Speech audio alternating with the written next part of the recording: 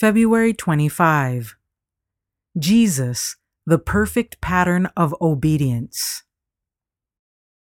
Then he went down with them and came to Nazareth, and was subject to them, but his mother kept all these things in her heart.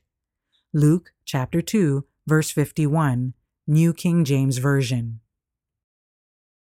When Christ was 12 years old, he went with his parents to Jerusalem to attend the feast of the Passover, and on their return he was lost in the multitude.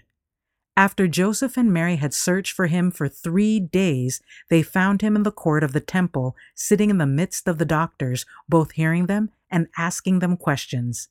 And all that heard him were astonished at his understanding and answers. He asked his questions with a grace that charmed these learned men. He was a perfect pattern for all youth. Ever he manifested deference and respect for age. The religion of Jesus will never lead any child to be rude and uncourteous.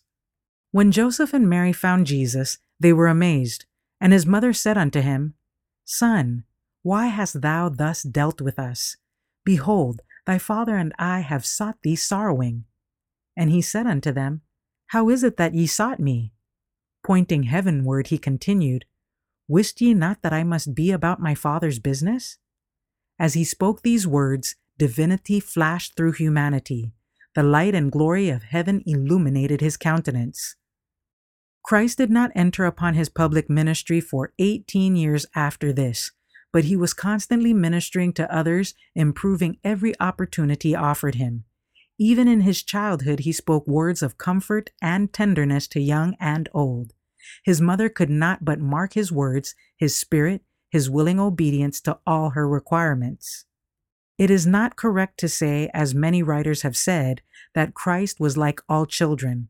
He was not like all children. Many children are misguided and mismanaged. Jesus was instructed in accordance with the sacred character of his mission.